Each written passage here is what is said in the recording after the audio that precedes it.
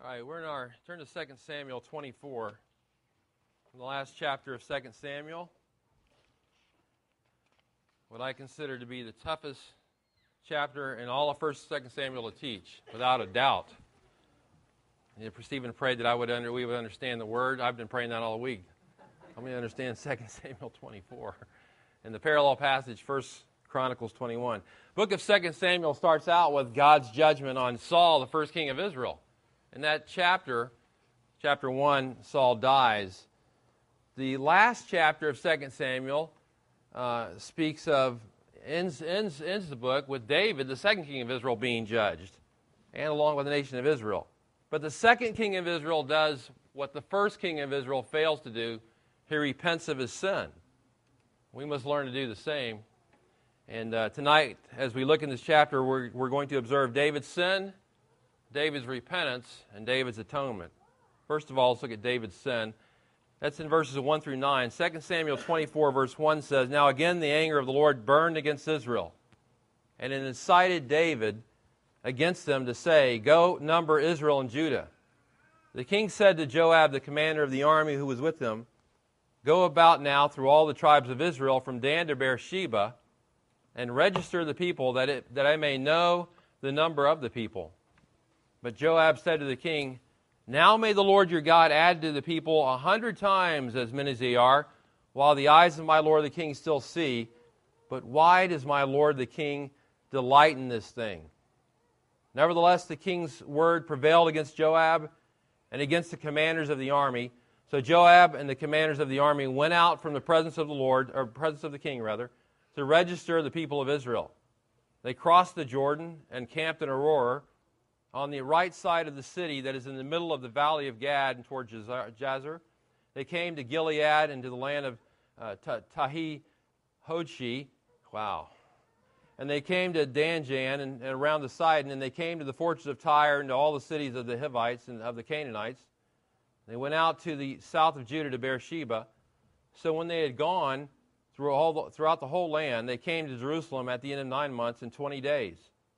So Joab gave the number of the registration of the people to the king, and there were in Israel 800,000 valiant men who drew the sword, and the men of Judah were 500,000 men."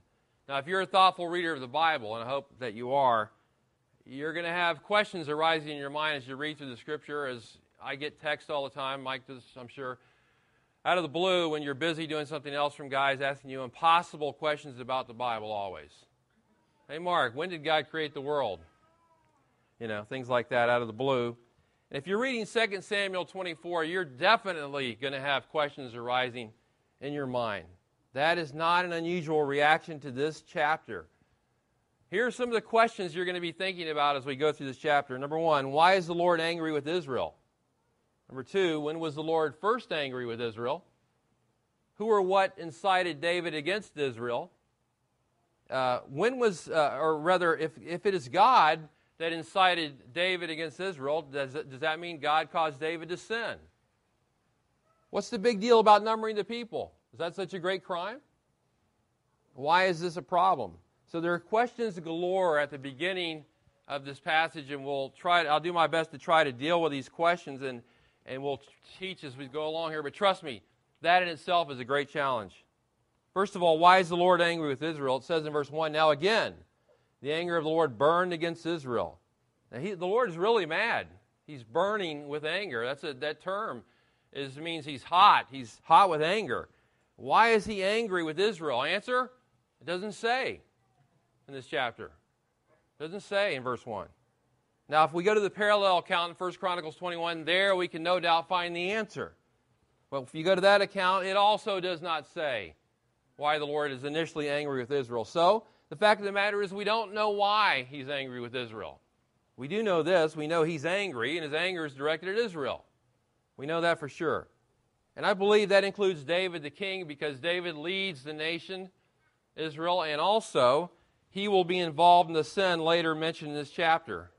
Now, this anger is prior to David numbering the people, where it says God is angry. By the way, the Lord never gets angry for no reason at all. He's not moody like we are. He doesn't fly off the handle like we might. He doesn't do any of that at all. If we offend his holiness, then he's going to get angry. And so his anger is always just. His anger is always a reaction to evil of some kind. His anger is always a reaction to injustice, or maybe someone has broken his commandments. Every time the Bible uses this phrase, the anger of the Lord burned, or something to that effect, it's because of serious sin. And for example, in Exodus 32, it says, when they made the golden calf, the anger of the Lord burned against those people for that, and other references like that. Now, back in chapter 21, if you remember back in chapter 21, the Lord was angry with Israel. It says, it doesn't say he was angry, but he brought a famine on the land, obviously expressing his displeasure and anger. Very angry, as a matter of fact. He brings the famine on the land for at least 3 years because, and David says, Lord, what's going on here? And he says, Saul committed a sin when he was alive against the Gibeonites, and that's got to be appeased. And so I sent this famine. And then in chapter 6 of 2 Samuel, the anger of the Lord burned against Uzzah. Why? Because this guy tried to steady the ark when the oxen stumbled. And he touched it, and God's anger burned against him, and he killed him. And so the Lord always has a reason for his anger. His anger is just. Only we don't know what that is right here. We don't know what happened. So what do we to conclude about this particular question? And that is this: the Lord gets angry over sin. That's what we conclude. We don't even have to know what sin it is. He takes sin seriously. He never takes it lightly. You never see the Lord taking sin lightly through the Bible. He's always taking it seriously. Now, many times the Bible uses the expression, the Lord's anger burned against sin, or something like that. It's always the same reaction from God. He always reacts in a way that it shows his hatred for sin. He hates sin. And if we hated sin like he did, we would be inflamed about it as well. Instead of the attitude we normally have, oftentimes our anger, by the way, is because we're mad at other people's sin. They've sinned, and so we're mad about it, but we don't get the same anger. Doesn't seem to be there when we have our own sin to deal with.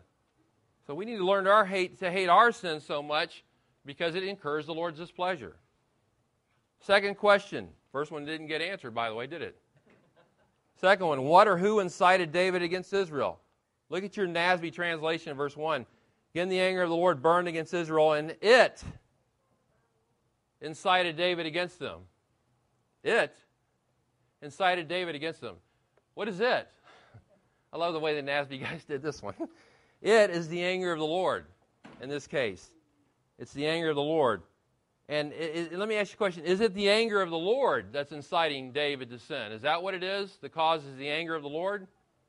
Isn't that the same thing as saying the Lord himself incited David? It can't be just the Lord's emotion that incited him. It's actually the Lord. All other English translations, by the way, put it this way. The anger of the Lord burned against Israel, and he incited David against Israel. The bottom line is we can't get around the fact that 2 Samuel 24:1 says it's the Lord who incited David against Israel. That's what it says in this chapter. Now we run into a problem here, though. We go to the parallel account in 1 Chronicles 21, and Stephen read, and it says there, verse 1, then Satan stood up against Israel and moved David to number Israel. Uh-oh, we got a problem already here.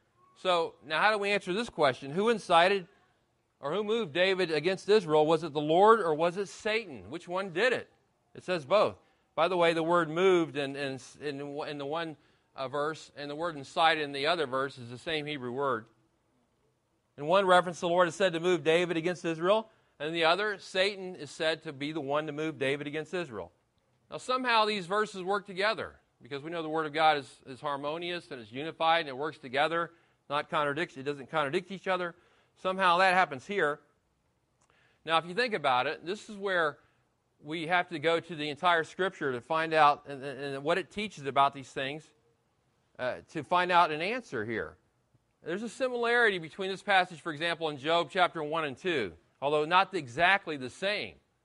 In those chapters, there's a similar idea. Satan wanted to get after Job, but the Lord had to give him permission to do that, and the Lord did give Satan permission, and what happened? Satan tore right into Job. There's also a similar thought in Luke 22, when Satan demanded or asked permission from God. Jesus said to Peter, look, Peter, Satan has asked permission that he sift you like wheat. He wants to go after you. He wants to get you. And what happened later? Peter denied Christ. Satan went after him. Now, we don't have many details in 2 Samuel 24 and 1 Chronicles 21 So how are we to view all of this in light of what the Scripture teaches on the whole about Satan, about the Lord, about sin? And it is just this: the Lord is sovereign over all events. He's sovereign over evil. He's sovereign over the evil one. He's not the cause of evil. The Lord's not. The Lord doesn't cause evil. He doesn't promote evil.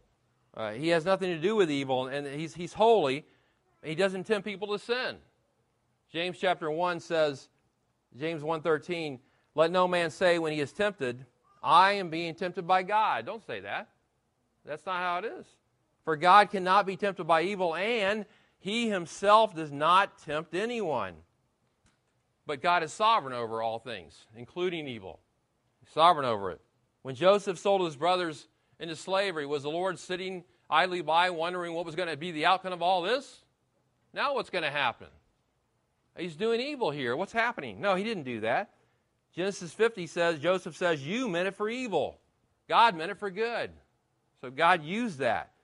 Acts chapter 2 says that wicked men killed Jesus, but it was God that predetermined the cross. God put it into action. Wicked men carried out the plan. They carried out in their wickedness. That was their motivation. God's motivation was that Christ would die for sin. The first thing to note concerning 2 Samuel 24 and 1 Chronicles 21 is that God is sovereign over the situation. It can be said that the Lord incited David against Israel because he is the one who is ultimately behind it. God's behind all things. He's sovereign over all things, and that's how Israel would have seen it. Yet he can do so without damaging his holy character. Amen. Because Satan is the instrument that is used to carry out the plan. It works together. Now, we'd have to go into the mind of God himself to figure all this out 100%. But we can see what the Scripture teaches here. Satan is the instrument to carry out evil. Satan is the instrument through which God incited David. God is free of sin, and all of us, he's free of sin. He can't be charged or accused with sin. By the way, Satan's always on the attack against believers, is he not? That's what he does. 1 Peter 5:8 says, be on the alert, for your adversary, the devil, prowls about seeking someone like a lion seeking someone to devour. Satan's always at this business. That's what he does. And what Satan makes a living at, God may use for his purposes, ultimately. Now, I know this is hard to understand. Some of you may be, look, I spent the last, I don't know how long, with my head, spinning in circles over this chapter. I'll be honest with you. But this is good for us to think about. Not only necessary to think about, it's good for us to think about. It's called meditation on the Scripture. To see how the Lord is working in things and how he carries out his plans. The Lord can use Satan to further his ends. That's the bottom line. He does that. He can use evil nations like Babylon to carry out judgment against his people, right? He can use the evil plans of men like Joseph's brothers to accomplish his purposes. He can put Christ to death on the cross in such a way that Isaiah 53 says it pleased the Lord to crush him. And yet at the same time, Acts 2 says he was nailed to the cross by the hands of godless men. So 2 Samuel 24 and 1 Chronicles 21 are not in conflict with one another. They're harmonious. Third question, since the Lord was already angry with Israel at the beginning of the passage, then why not just judge them? Why compound this with further sin? Why not just judge them then and there, as he did in chapter 21? Verse 1 says, the anger of the Lord burned against Israel, against the nation of Israel, it says. Okay, why not just go after them then and get them and punish them then and there? Why magnify this situation with further sin? Now, I have my only answer to this is, and this is probably not going to be a satisfactory answer to you. I'm willing to admit that. But I think, I think you can see this in the Scripture, sometimes the Lord judges people for their sin by intensifying sin, and thus the judgment will be intensified as well. People who are rebellious against the Lord are sometimes allowed to continue in the rebellion. And that rebellion is prompted by Satan and by their own sinful nature. God, again, innocent in all of this. These people commit further sins, more heinous sins, sins that are deeper and worse and horrible, and they incur God's wrath on a whole new level. So his judgment becomes greater. And I think the Lord must have really been displeased with Israel to do it this way, to seal their judgment like this. Here's an example, Saul. Saul disobeyed God repeatedly, again and again. We saw this as we went through 1 Samuel, 2 Samuel. Repeatedly disobeyed God, and the Lord sent what? An evil spirit to torment him, right? It says. Of all things, the Lord sent an evil spirit to torment Saul. And when that happened, that would throw Saul into a rage. And then in turn, he would commit further sin, God not being responsible for all this, Saul being responsible, but that's what happened. 1 Samuel 18:10 is an example. It says, it came about that an evil spirit from God came mightily upon Saul, and he raved in the midst of the house. This is a guy that's already disobedient to God. He's already messed this whole thing up. God's already said, you're not going to be king. One day, I've rejected you from being king. I'm done with you. You're going to finish out your term, and that's going to be it for you. No dynasty for you to carry on. This guy's been evil all along. And then God sends this evil spirit upon Saul. It comes upon him, and he raves in the midst of the house. And while David was playing the harp with his hand, and there was a spear in Saul's hand. Remember how we talked about how Saul loved to have the spear close by always? And he takes the spear and hurls it at David and tries to kill him. He's compounding his sin further in all this. A man who's sinning against God, God sends an evil spirit to him. His sin is compounded further, and his judgment is compounded further. That's an example. Another example is 2 Thessalonians 2:11.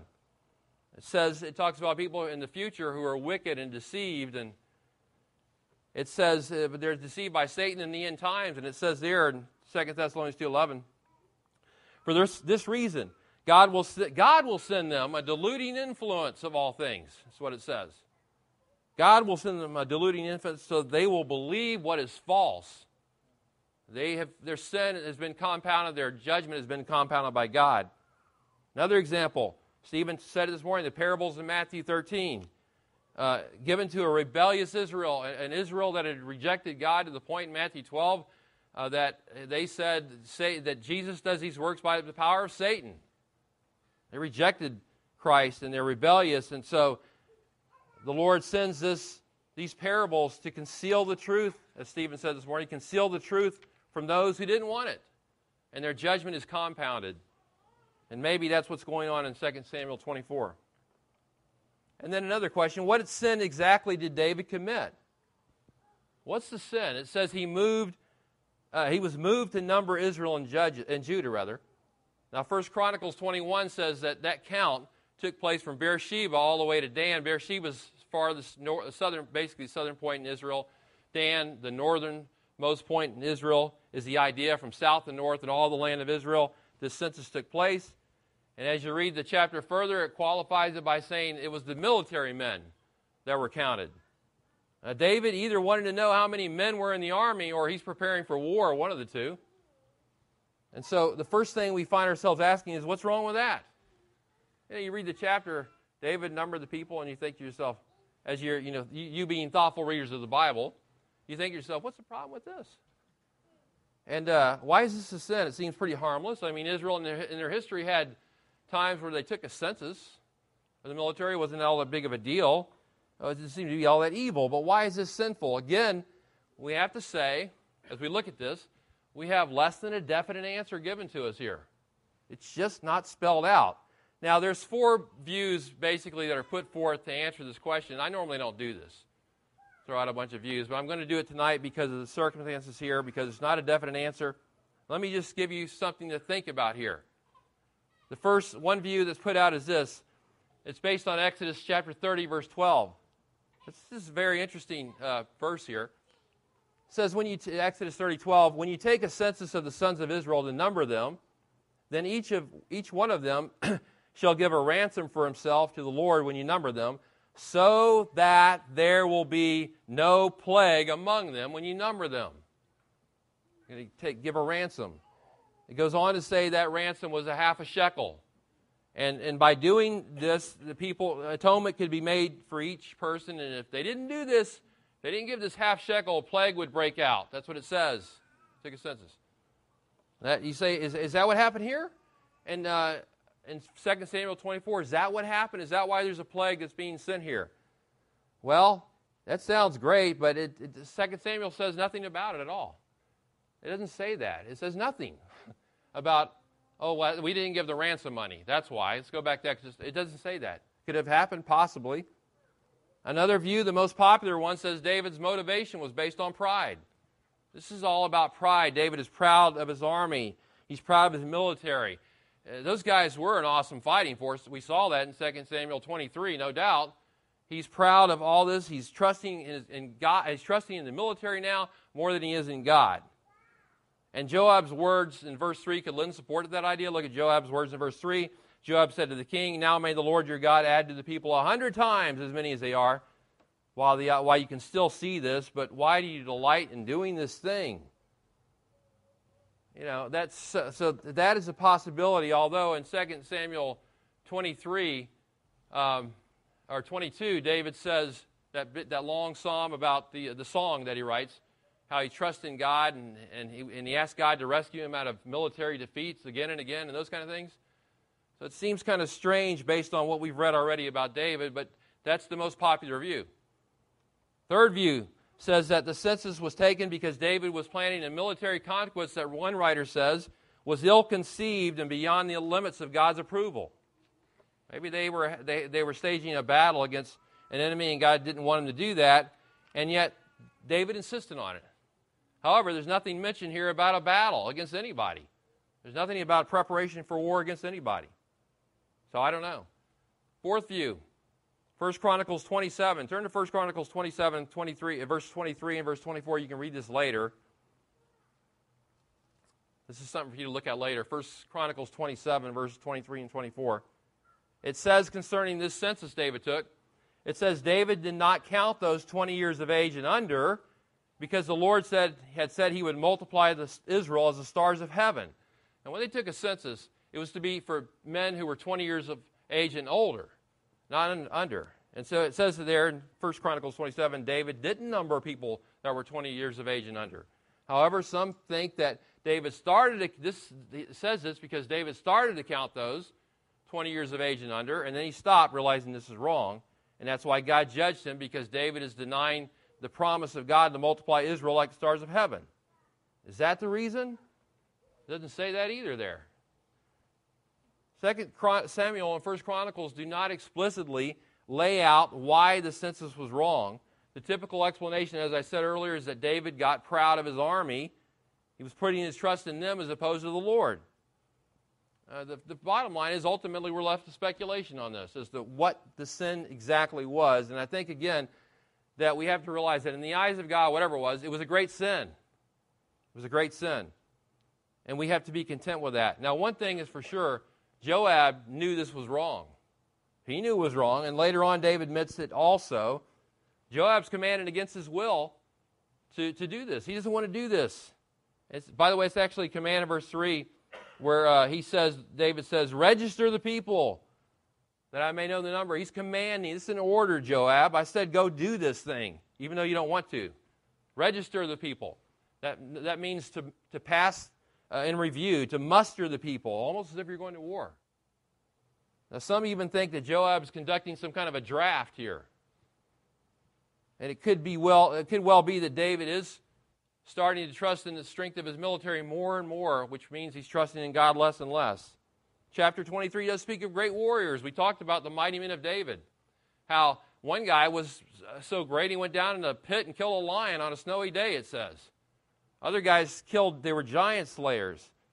Now, chapter 23 says that was because the Lord brought about that salvation. It says that twice. We talked about that. But maybe David grew proud, as many people think he did. And there's no doubt that pride will bring you low. We know that. But again, we don't have a definite answer. Another question. I'm just getting some things out of the way, and other things, we're learning some things here. But another question, why are there some different numbers between 2 Samuel 24 and 1 Chronicles 21? You're going to ask these questions anyway, so I'm going to try to answer them, okay? I know you're going to answer. And I know you're going to look at 1 Chronicles 21. How come Mark didn't say this? Why are there some different numbers between 2 Samuel 24 and 1 Chronicles 21? First of all, 2 Samuel 24:9 records that Israel, look at verse 9, that in Israel, it says, in Israel there were 800,000 men who drew the sword. And in Judah there were 500,000 men. Got it? 800,000 and 500,000. You go to 1 Chronicles account. Verse 5 gives the account for Israel, and it says, for Israel there was 1,100,000, and for Judah there was 470,000.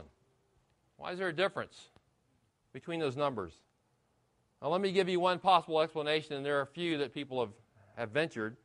By the way, sometimes with numbers, you don't always know the exact answer in the Bible. And I wouldn't worry about that because sometimes God has just not given us the reason. 2 Samuel 24:9 says, there were in Israel, careful reading, there were in Israel 800,000 valiant men. 1 Chronicles 21:5 says, it says that, and all Israel, puts the word all in there, in all Israel there were 1,100,000 soldiers. It's a difference of 300,000. Why is that? Well, in 1 Chronicles 27, we looked at it earlier, there are what has been called a regular organized army that's listed. That army consists of 288,000 soldiers, almost 300,000. It could be the bigger list in Chronicles is including this normal organized army. That would bring the total to nearly 1,100,000. You add 800,000. Where's Rob at? I need a calculator. You add 800,000 plus 288,000, you get 1,888,000. Round that off, and you get 1,100,000 soldiers. You say, well, let's just round it off. Yeah, but there's times in the Bible when the Bible rounds off numbers. You've seen it earlier in the Bible. You've seen it in Genesis and Exodus. You've seen it elsewhere. Sometimes the Bible rounds off numbers. 400 years, 430 years, different times. So maybe it's a rounded off number. Why 500,000 in 2 Samuel and 470,000 in 1 Chronicles? Again, maybe the numbers are rounded off. Okay, now, some of you are puzzled by what I just said, and some of you might have questions. We can talk about that later, but for now, let's move on. I'm just trying to get the housekeeping duties out of the way right now, okay? Because you're going to ask these questions. One more number I'm going to mention now. 2 Samuel 24:13 says, here's a puzzler for you. Shall 7 years of famine come into your land? 1 Chronicles 21:12 calls it 3 years of famine. Now, the Septuagint, the Greek translation of the Hebrew Old Testament, says 3, number 3. 1 Chronicles 21 says the number 3. It's usually taken that 7 is possibly a human copyist error. Not God's error, but I said a human copying manuscripts. So we have a lot of questions here. We don't have answers for everything. In fact, there's questions I didn't even raise because of time constraints. We'd be here all night answering questions. Let me just say this. Sometimes the Bible doesn't give us answers to all our questions. We get a lot of questions around here about theology. We don't always get answers in the Bible to the questions that we're asking. God wants us to know certain things, and He leaves it at that. But our curiosity sometimes gets the best. Now, it's good to ask questions of the Bible. We should do that when we're doing observations. Sometimes our curiosity gets the best of us. Sometimes we don't know an answer because we haven't studied enough. And you may find out an answer on this chapter 5 years from now. I don't know. I may find out something. But we all need to study the Scriptures and all find out all we can. But however, sometimes this can lead to an unedifying experience. Some people are always asking difficult questions. Have you noticed this, Mike? Same questions again and again. They're always asking everybody, go around the church asking everybody the same question because they're not satisfied with the answer the Bible gives. That's the reason a lot of times. They're not satisfied. But God is satisfied that He said enough. We're not satisfied that He said enough. And so if we continue discontented with what the Scripture says, we're sinning, ultimately. Imagine being discontented with what the Bible says. It doesn't say enough for me. I need to know more. Why? I want my curiosity satisfied. Isn't that usually the reason? There's a time and a place for asking honest questions of the Bible. Yes, to find out what it says. Right, Jimmy? Observation, we talked about. There's another thing where we're just trying to satisfy our curiosity because we got to know something. Because we're curious. There's mystery in the Bible. We'll never have all our questions answered. We walk by faith, not by sight. We trust the Lord. We trust His Word. And so we should do that. Now, I felt the need to spend some time addressing these issues because I know, and I was talking to a guy the other day, and he said, what does it mean in 2 Samuel 24 when it says, I said, stop. I said, I get it, man. we'll try to deal with some of those things on Sunday night. But for right now, let's move on. Let's not get lost in all this, okay? We're talking about David's sin, the first 9 verses of 2 Samuel 24. And notice who it is who tries to stop David from sinning. His good friend Joab, right? Joab is a thorn in his side as far as David is concerned. But Joab is a great commander of the army, the great general. Joab is a great military general. David knows it, and so he's willing to live with the differences between them. But who is it that, and after David has slammed Joab a couple of times for not being so spiritual, now who is it that's warning David of sinning? Joab is. He says, don't do that. Look, verse 3 again. May the Lord our God add to the people 100 times as many. Why does my Lord the king delight in this thing? He even takes delight in what he's doing. He takes pleasure in it. Don't do this thing. But David has the last word.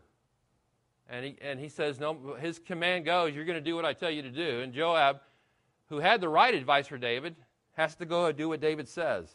So he travels all over the land in this wild goose chase, which is not only sinful, but it's a waste of time, for 10 months almost. 10 months almost. And he said, I'm not so sure, by the way, knowing Joab, he didn't drag his feet through this whole process. 1 Chronicles 21:6 says this, that this whole business was abhorrent to Joab, it says. So abhorrent to Joab, he didn't even count Levi and Benjamin. He said, I'm not even going to do that.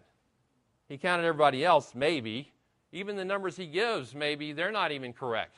Because Joab's doing this counting, and we don't know what Joab's thinking, because we know Joab's got a will of his own already from studying him already. But Joab is the only one in this whole account that tries to stop David from doing this. Now, let me tell you something. If a believer has bent on sinning, it's our job to counsel him not to do that, not to go that direction. We must warn people against going the wrong direction. That is the right thing to do. James 5:19 and 20 says, my brethren, if any among you strays from the truth and one turns him back, let him know that he who turns a sinner from the error of his way will save his soul from death and will cover a multitude of sins. It's the thing to do. We should stop people from going the wrong direction if they're going the direction away from God. And if you've been warned tonight, if you're pursuing some course of sinful action and you've been warned against it, now would be a good time to change direction. You know, you think about David. God made a covenant with David, the Davidic covenant, 2 Samuel 7, this tremendous covenant. God uniquely blessed David, but now he's involved in another major sin. The last chapter of this book. As long as we're alive on this planet, we're going to have to deal with sin and with Satan. It doesn't matter if you're the greatest king in Israel, you're going to have to deal with it. Paul was aware of that. He said in 2 Corinthians 11:3, he warned the Corinthian believers, he said this, I am afraid that as the serpent deceived Eve by his craftiness, your minds will be led astray from simplicity and purity to Christ. We never get to the place in our lives where we can drop our guard against Satan. So David sinned. And then look at David's confession in verses 10 to 17. His confession and also judgment. It says, now David's heart troubled him after he had numbered the people. So David said to the Lord, I have sinned greatly in what I have done, but now, O Lord, please take away the iniquity of your servant, for I have acted very foolishly. When David arose in the morning, the word of the Lord came to the prophet Gad, David's seer, saying, go and speak to David. Thus the Lord says, I am offering you 3 things. Choose for yourself one of them, which I will do to you. So Gad came to David and told him and said in turn, shall 7 years of famine come to you in your land? Will you flee 3 months before your foes while they pursue you? Or shall there be 3 days pestilence in your land? Now consider and see what answer shall return to him who sent me. And David said to Gad, I am in great distress. Let us now fall into the hands of the Lord, for his mercies are great. But do not let me fall into the hand of man. So the Lord sent a pestilence upon Israel from the morning until the appointed time. And 70,000 men of the people from Dan to Beersheba died. When the angel stretched out his hand toward Jerusalem to destroy it, the Lord relented from the calamity and said to the angel who destroyed the people, it is enough. Now relax your hand. The angel of the Lord was by the threshing floor of Araunah, the Jebusite. Then David spoke to the Lord when he saw the angel who was striking down the people, and he said, behold, it is I who have sinned, and it is I who have done wrong, but these sheep, what have they done? Please let your hand be against me and against my father's house. Now we have in verse 10, somewhat of an analysis of repentance. Look at verse 10. First of all, when it comes to repentance, there's conviction over sin. It says David's heart troubled him after he had numbered the people. It literally says David's heart smote him, just nailed him. He knew beyond a shadow of a doubt that what he had done was wrong. He knew it. The only problem was it took him about 10 months to realize it. It says he was convicted of a sin after, his heart troubled him after he had numbered the people. Now, in the case of David and Bathsheba in chapter 12, David didn't confess his sin at first. He was confronted. He had to be confronted by the prophet Nathan in that case.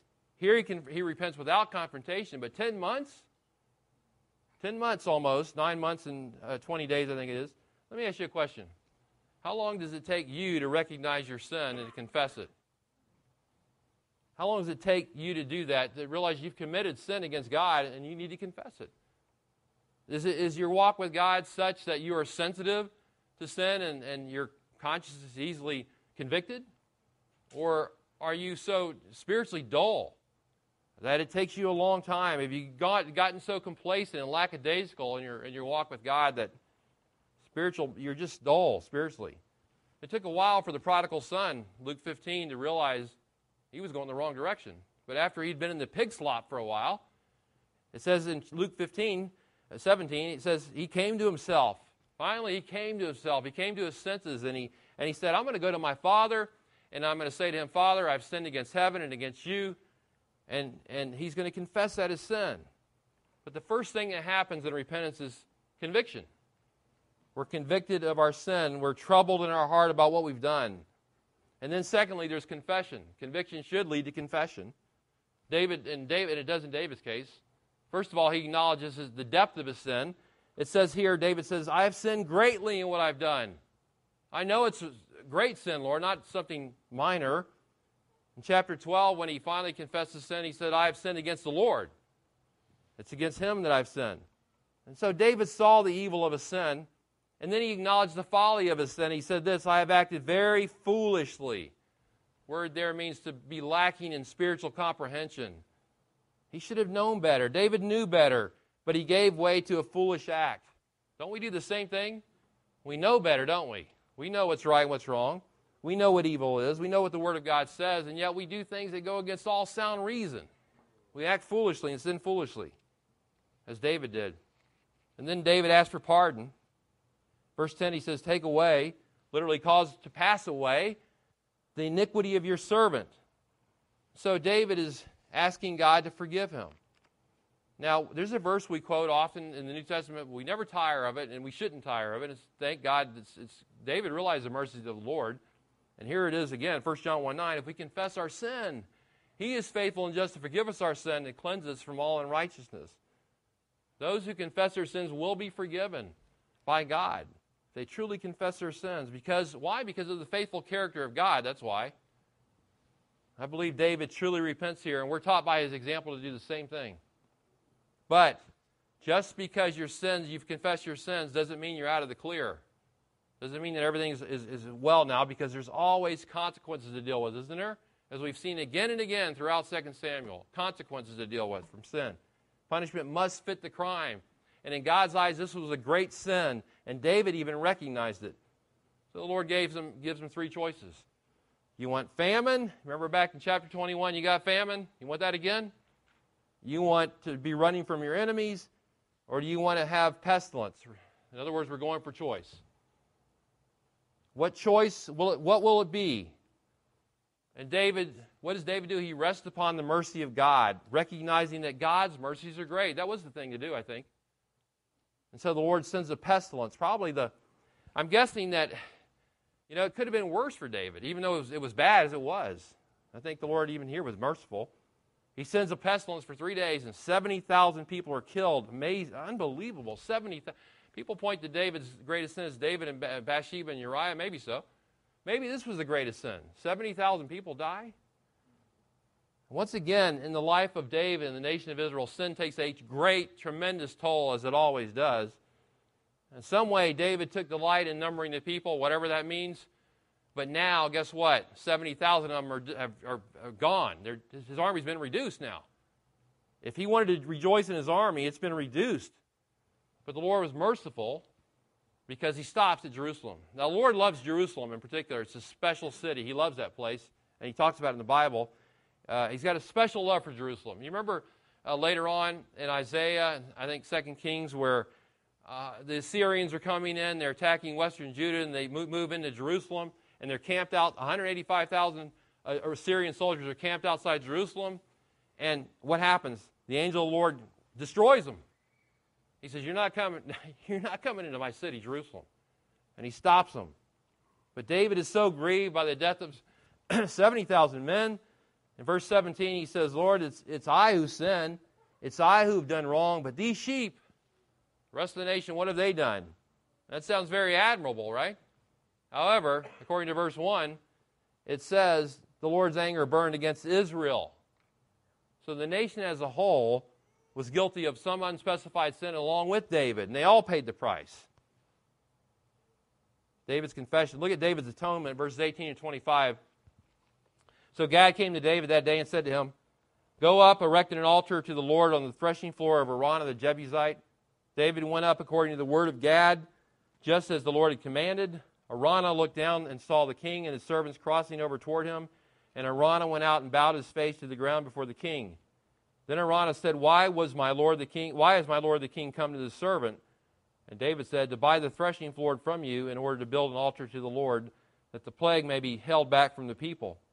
Araunah said to David, let my lord the king take and offer up what is good in his sight. Look, the oxen for the burnt offering, the threshing sledges, the yokes of the oxen for the wood, everything, O king, Araunah gives to the king.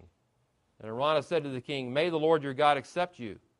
However, the king said to Araunah, no, but I will surely buy it from you for a price, for I will not offer burnt offerings to the Lord my God, which cost me nothing. So David bought the threshing floor and the oxen for 50 shekels of silver. David built there an altar to the Lord and offered burnt offerings and peace offerings.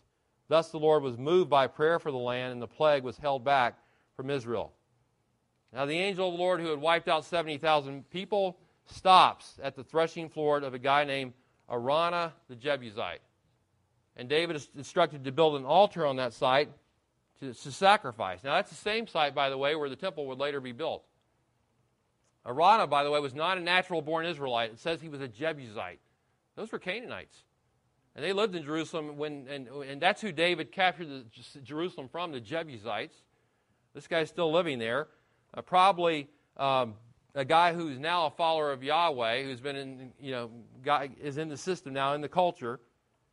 And he's got a threshing floor there. He's threshing. And he offers to give David the threshing floor, the instruments to offer the sacrifice on. But David will have none of this. He wants to invest his own resources, and so he pays 50 shekels for the threshing floor and the oxen. Now, 1 Chronicles 21:25, for you careful Bible observers, says he paid 600 shekels. But that was for the entire site. That chapter's talking about the entire site that he would later build the temple on, not just the threshing floor and the animals. And so David built the altar, he sacrificed on it, and the plague was stopped. Just like chapter 21, they had to appease the wrath of God. They have to do it again here. God's wrath for sin has never been satisfied in any way other than a sacrifice for sin. It always takes a sacrifice. That's why Christ had to come. That's why Christ came, to die for the sin of the world. It's one reason, because he alone was qualified to appease the wrath of God against sinners, only through Christ. And when he died, there was no more need for animals to be sacrificed.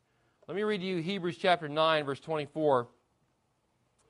Hebrews 9:24 says this, for Christ did not enter a holy place made with hands, a mere copy of the true one, but into heaven itself, now to appear in the presence of God for us.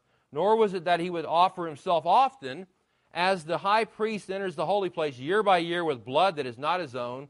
Otherwise, he would have needed to suffer often since the foundation of the world. But now once, at the consummation of the ages, he has been manifested to put away sin by the sacrifice of himself. Inasmuch as it is appointed for men to die once, and after this comes judgment, so Christ also, having been offered once to bear the sins of many, will appear a second time for salvation without reference to sin to those who eagerly await him. It took Christ, in 1 John 2:2, he himself is the propitiation for our sins. Stephen read the a little bit of the story, fascinating story of William Cooper, who was a very depressed man, by the way, who was the songwriter, and apparently, based on Romans 3:25, which also talks about propitiation, Cooper was saved. But Christ is the propitiation for our sins. He's the only one who can appease the wrath of God. No one else. If you're here tonight and have not repented of your sins, you've not trusted in Him, then you are still under His wrath. In which case, I urge you to do so tonight. One final thing, we'll wrap up. Notice what happened when God's wrath was satisfied. In verse 25, it says, "Thus the Lord was moved by prayer for the land." You go back to the similar type idea in 1 and 2 Samuel 21 again, and when they appeased God's wrath, it says in verse 14, after that, God was moved by prayer for the land. The question comes up, can God be moved by prayer? Can He be moved by prayer? Yes, if His people are repentant and right with Him, He can be and will be. Amen. The effective prayer of a righteous man can accomplish much, James chapter 5. And the man he's talking about there was Elijah, who was an example for all of us. I mean, it may seem strange that 2 Samuel ends this way. Does it seem strange to you? This is how it ends? We'd like to think of David as the great hero of Israel, right? Who never did anything wrong. He was their greatest king, but what we really find as we studied the life of David is a man who has a heart for God. Without a doubt, that's what it says. And yet at times he loses the battle to sin. Kind of reminds us of believers here tonight, doesn't it? Having a heart for God, but sometimes losing the battle to sin. But here is what sets David apart. Here it is right here. I believe this is what I think really makes him a man for God's own heart. Is because he is a man who repents. He gets it. He sees it. It may take him a while at times. He eventually sees it, realizes I've sinned against God. I got to get right with God. I got to repent. You want to be a man or woman after God's own heart? Then learn to repent of your sins. I say the same thing to myself. We've got to learn to repent of our sins. We could make the case that the greatest psalm David ever wrote is Psalm 51, the Psalm of Repentance. I really think Psalm 51 describes who David really is at heart, a man who repents. And this is what the Lord wants from all of His people. The Lord can work among us if we get in the habit of truly repenting of our sins, as Mike said this morning. If we have that perspective, then God will be moved by our prayers. Let's pray. Lord, again, we thank You for Your word. We just pray tonight that we would let it sink into our hearts. A lot of questions, Lord, in Your word that we would like answers to, that we don't always get answers to. A lot of times we have legitimate questions. Sometimes we're just wanting our curiosity satisfied. But that aside, Lord, we pray we would take to heart the message tonight of this chapter, that we need to be people who repent of our sins, who come to Christ for repentance and confession, Lord, who know that Christ is our only answer, our only solution to sin. And we thank You for that tonight. We thank You for the salvation we have in Him. We pray for those tonight who maybe don't know You, that they too will find this solution to sin in Christ. Pray all this in Christ's name. Amen.